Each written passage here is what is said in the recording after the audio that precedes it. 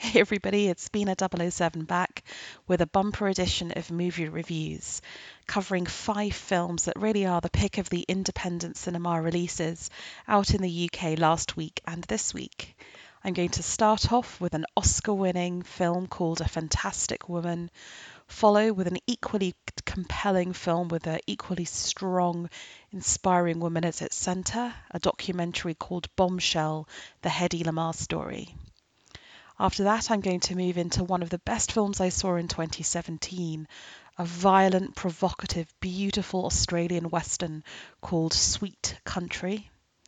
And then into 2 more problematic films, a documentary about the chap who apparently inspired the character Rambo called Erase and Forget. And finally, the latest film from Lynne Ramsay starring Joaquin Phoenix called You Were Never Really Here. Okay, so let's start with A Fantastic Woman.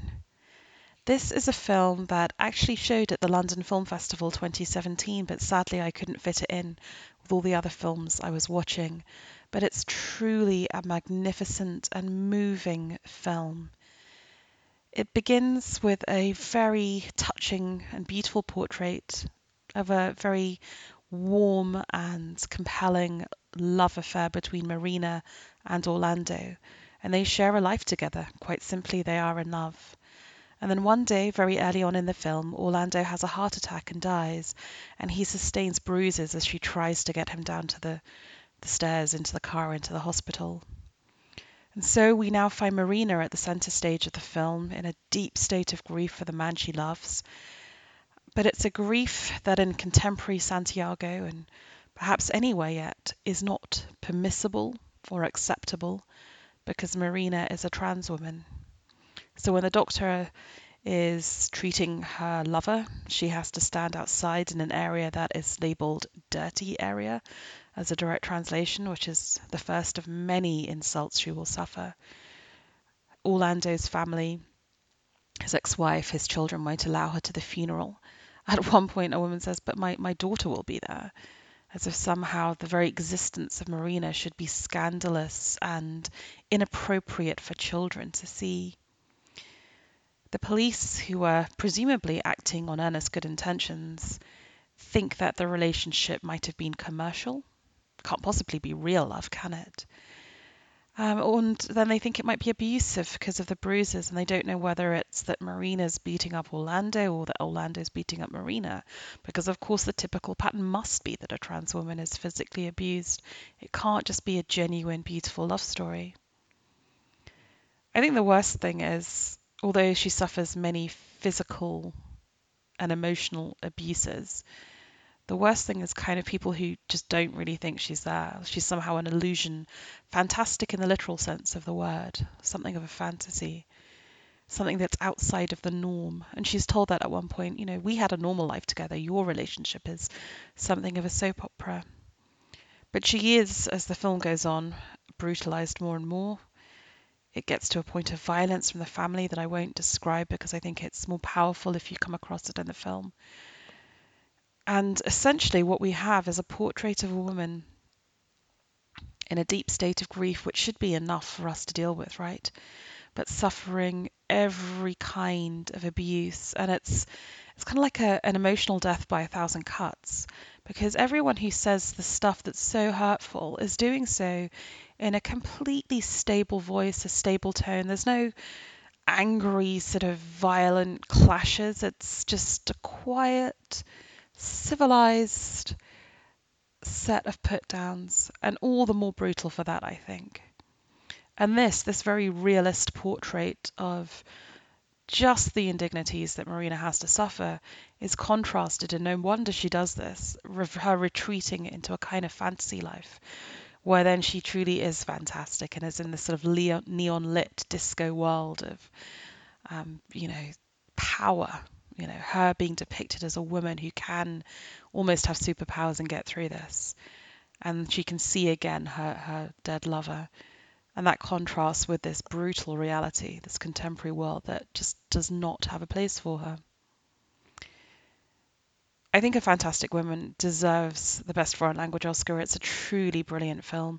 That it is as powerful as it is owes much to the quiet nobility of Daniela Vega's lead performance and really quite exceptional direction by Sebastian Leyla, who made the film Gloria. Some of you might have seen before. I love the contrast between the sort of clean, sharp coloured Santiago, very crisp, very modern, very clean, very clinical, um, almost too clinical in a way, right? It's very unflexible. It won't accept Daniela's existence. And the contrast between that and the sort of disco neon world of the dreams. It's a really cumulatively powerful film and it really deserves your attention. And it could not be more appropriate at this time. So, A Fantastic Woman has a running time of 104 minutes. It's rated R in the USA and 15 in the UK for strong language and discriminatory behaviour. The film played the London Film Festival, as I said, and won the Oscar for Best Foreign Language Film. It's out in the UK and Ireland right now. You can also get it on streaming services as well as going to the cinema. And with that, onto the story of another very fascinating woman who somehow didn't fit into society's conventions of what a beautiful woman should be, and that is the Hollywood starlet Hedy Lamarr in the film Bombshell. So this is a really beautifully put together, concise documentary about a woman who really felt trapped, I think, by her beauty and her reputation for making a very racy film early on in her career. She was put by Hollywood in a certain box, exploited, and then discarded, and was utterly unappreciated for her intellect. So Hedy was born in 1914 in Vienna to a middle-class Jewish family. Her beloved father encouraged her interest in machinery. She used to take apart toys and put them back together again, fascinated by inventions and mechanics.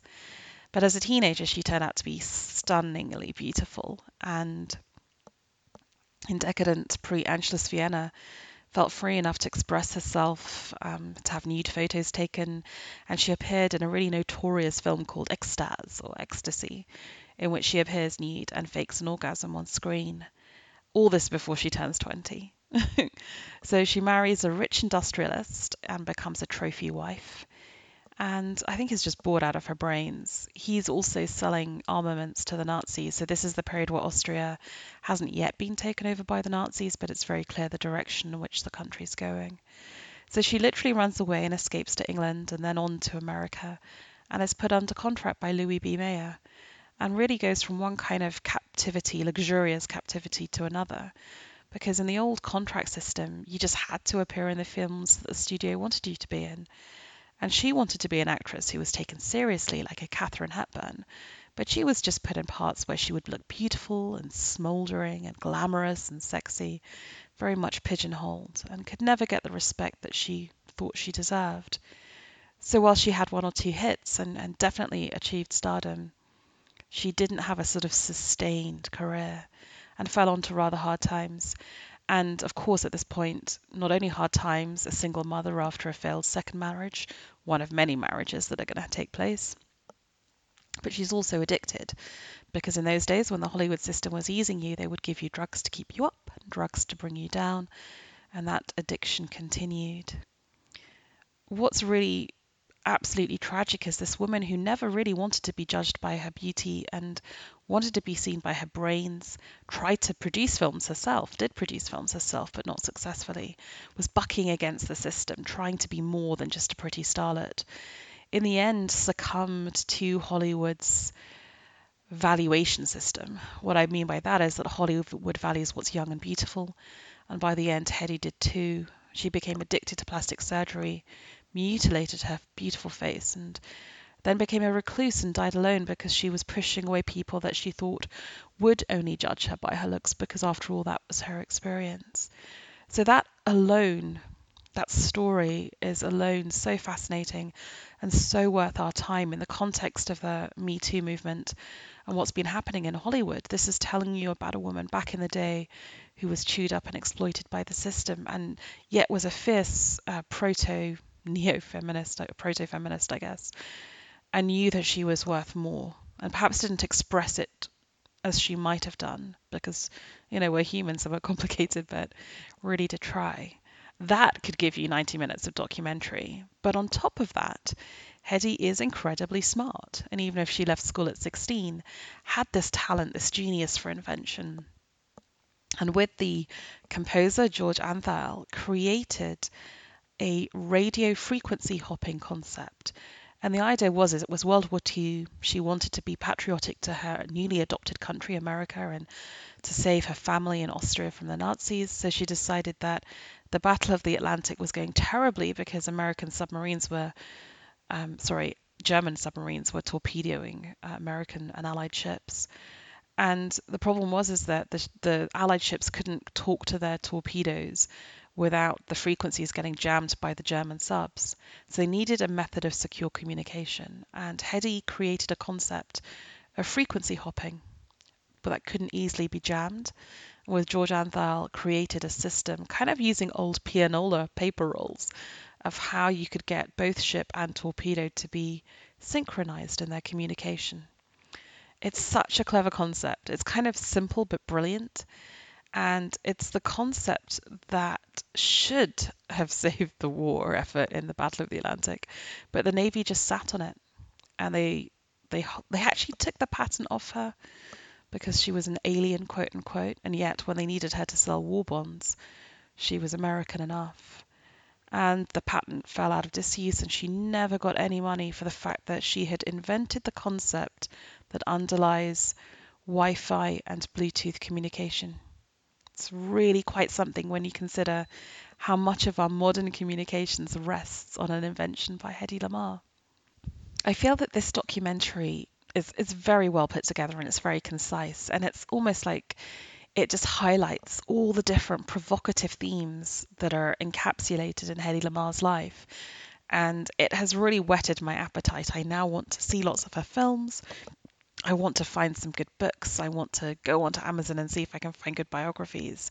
I feel that every aspect of her life could get another documentary. And insofar as it does that, insofar as it provokes thought about all these deeply provocative issues, what it means to be an immigrant, to have your patriotism questioned, what it means to be a woman who wants to contribute both to filmmaking and to science, and to be just tossed aside because you don't fit the role of what people expect of you. The idea of psychological, emotional trauma imposed upon you from drug misuse, and a persona, a Hollywood image that you feel you have to live up to. I mean, these are just so brilliant and so interesting and fascinating. This documentary doesn't have all the answers. It's a very quick taster, but my goodness, it's fascinating. So I'd highly encourage you to see this. And actually, with A Fantastic Woman is a superb double bill. So Bombshell, the Hedy Lamarr story, has a running time of just 88 minutes. The film is rated 12A in the UK for modest sex references and nudity. It was released in the USA and Spain last year, and was released in the UK this weekend in cinemas and on demand services. So if you have Sky TV, for example, you can rent it in the Sky store. It will be released in Germany on March 22nd. Okay, so two fantastic films so far, but very centered on the female experience and the persecution one faces if you don't fit the bill. Continuing that latter theme, I give you Sweet Country, which is a beautiful, brilliant, searing, painful, violent, just amazing film. One of the best I saw last year at the BFI London Film Festival. It really knocked me for six, and it took me a couple of days to digest it, a bit like the Hedy Lamarr story, and just makes you think about it, just resonates and echoes and comes back and creeps up on you, which I love about the best filmmaking. So the film is set in post-World War I Central Australia on a series of small cattle farms. The hero is an Aboriginal cattle farmer called Sam Kelly, played by Hamilton Morris, who's a really decent man, and he works for another decent man, a station owner called Fred Smith, played by the wonderful Sam Neill. And, as a side note, if you ever want a very quirky Twitter account to follow Sam Neill on Twitter. These two men have a real mutual respect. They live in sympathy with each other. And that is highly unique in this wilderness that is really riven by racism and racial injustice. And the kind of the action of the film begins when a soldier comes back, played by Ewan Leslie, and he manipulates Friend into lending him Sam, his wife, and his niece to work for him for a few days. And this good turn that Fred does as a neighbor just turns into a horrible situation where Sam ends up shooting the white man in self-defense and going on the run. And that's sort of Act 1 of the film. Act 2 sees Sam, the Aboriginal family, being chased down by the local lawman, who's played by Brian Brown. And then Act 3 of the film sees Sam, this guy who's on the run, face whatever justice a black man can possibly get in 1920s Australia. I don't want to say more because I don't want to ruin the plot, but it's a classic Western, you know? It's a classic Western that starts off with an act of provocation and violence, a man on the run against a brutal but beautiful landscape, and this concept of what is outlaw justice and what is frontier justice. There's so much to admire in this film, it's really hard to know where to begin. The director, Warwick Thornton, some of you might have heard of for Samson and Delilah, which is another fantastic movie. He really has this unique interest in bringing Australia's alternative history to the screen, in showing the violence and exploitation that mainstream textbooks and history books don't really focus on. Um, Instead of Ned Kelly, he wants to give us a real, true Indigenous hero, Sam Kelly, deliberately named. And I guess what he's provoking with this film is the question of, would an Aboriginal man in Australia face any better justice today? What I think is amazing about this film, and also our fantastic women, is while they definitely are focusing on a minority and talking about societal injustice against them, they don't come across as heavy-handed, pedagogical, earnest agitprop, right? I mean, they work as films. They are emotionally involving. They are tense. They draw us into this world and carry us with it. And that's what I love. I love when a film works emotionally and viscerally as well as intellectually. And I think with Warwick Thornton, what that means is he has this amazing visual style. He makes really bold choices with color, with the way he frames things, with his the way in which he shows violence, his use of quick flashbacks and flash forwards to add nuance to his characters, to build suspense for the audience. It's actually it really does resonate with me with what I saw in A Fantastic Woman, and the way in which that uses fantasy sequences to draw the audience into the inner life of the character. Both of these devices, the move into fantasy and the move in different linear spaces in Sweet Country, give us added depth and richness to our understanding of the characters in the film. And in a sense, in Sweet Country, there is a real humanity to it. So, a little bit like Three Billboards Outside Ebbing, Missouri, the bad guy, quote unquote, in this film is a racist bully, but he's also a war veteran who's self-medicating with a lot of alcohol. So there's a symmetry, there's an even-handedness to the compassion in this film, which I really admire. Like I said, technically, I love the use of color, framing, the flash forwards and flashbacks. It's also a really equally bold choice to have no musical score in the film, which is very unusual.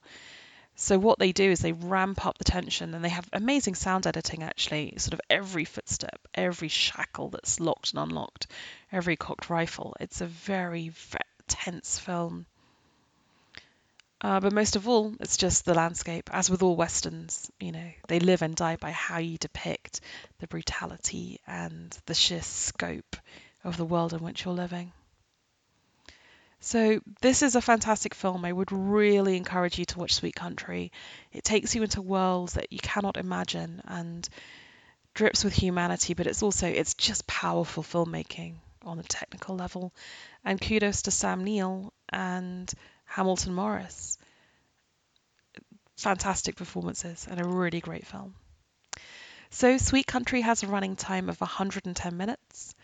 It played Venice, Toronto, Adelaide and London 2017. It's rated 15 for strong violence, injury detail and racism as a theme. The movie was released earlier this year in Australia and Norway.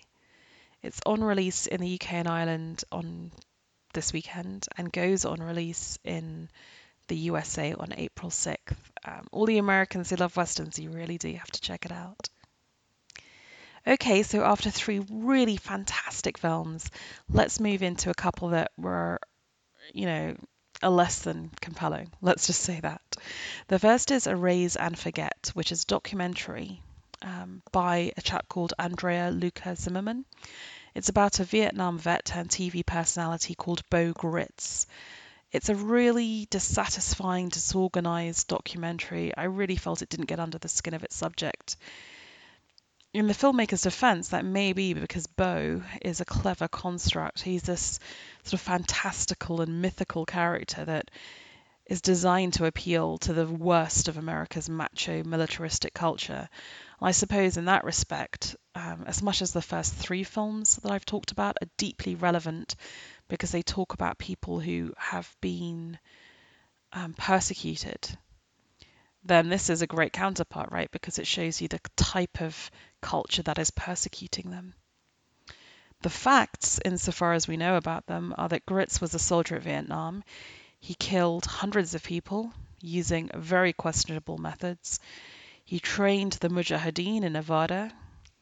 He accuses the US government of selling drugs in Southeast Asia and played conciliator with a white supremacist, even offering up a Nazi salute. Oh, yes. I think it's also an implied fact that some of this must haunt him because he recently tried and failed to commit suicide. So this could actually be a really fascinating documentary, right? This picture of a very ethically questionable but mentally fraught individual. But the problem is that there's a sort of Beau Gritz avatar that sort of lies on top of that superficially as this kind of macho man of daring do. He cons Clint Eastwood and William Shatner into giving him money to rescue US POWs left behind in Vietnam. But he doesn't rescue them because they probably don't exist. So he's basically a con man. He then sells this tale of a thing that did not happen to a movie studio, and it becomes Rambo 2, which is a shame because that macho gung-ho Rambo 2, Rambo is so different to the absolutely traumatized, vulnerable man in First Blood. You get the feeling that Beau is so open with the media, and indeed this documentary, because he just loves the attention. He's a bit of a narcissist. And, he even went for a presidential run, and he seems to revel in having a kind of messianic status. So Beau Gritz is indeed a fitting subject for a doc, and maybe given the current US president, a very timely one. It tells us a lot, I think, about what values American society chooses to believe in and what it chooses to forget. But I think that the documentarian never really gets to grips with Beau. They never really put him on the hook for his past, his lies, the Nazi salute. They let him wriggle off the hook.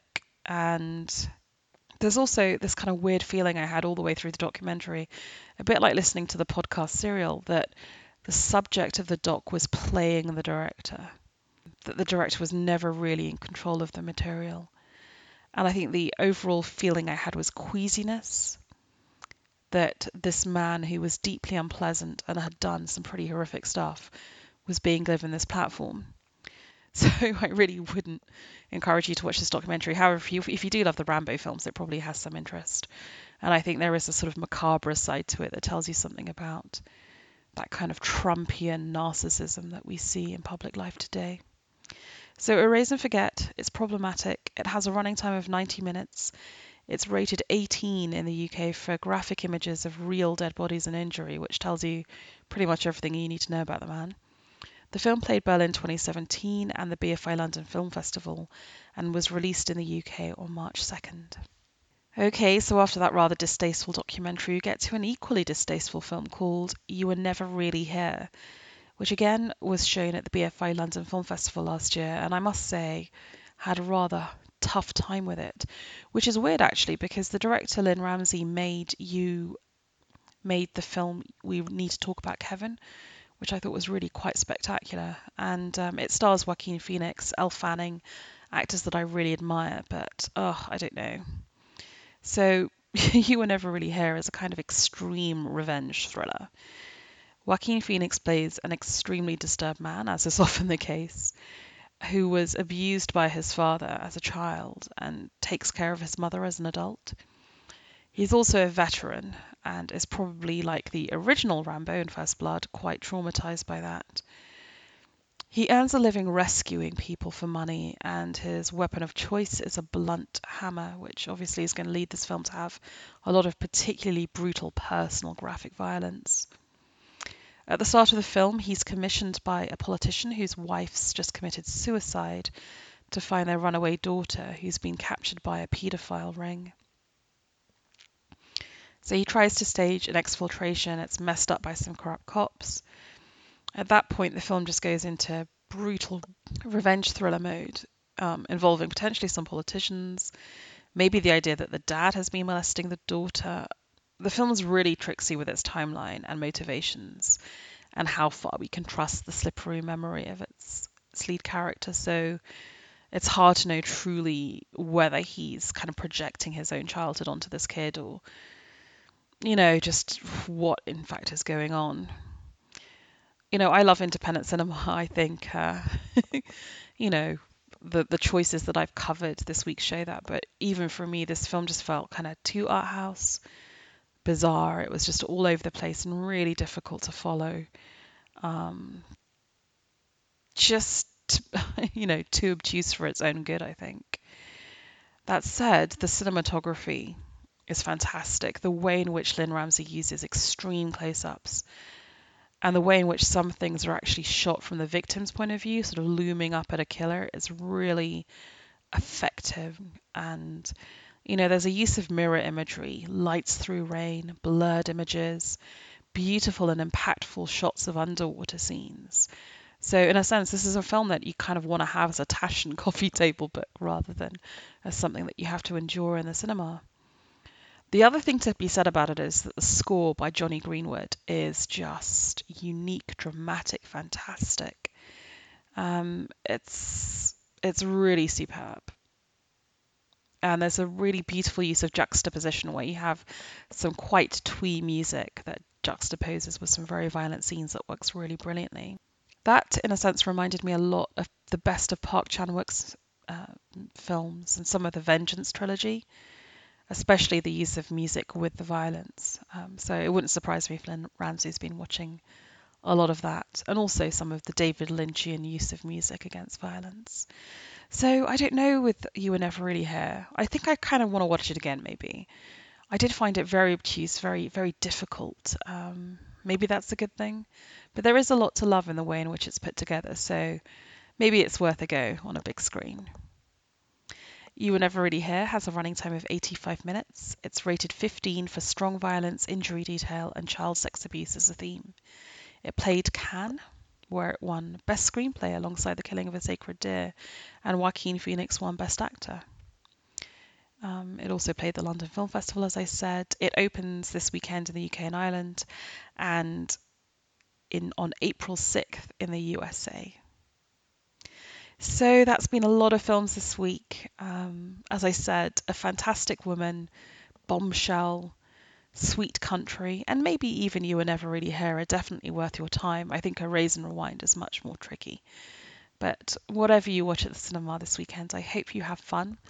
And feel free to leave a comment either on the blog at bina007.com. You can tweet me at bina007. You can find me on YouTube. I'd love to hear from you. Thank you for listening.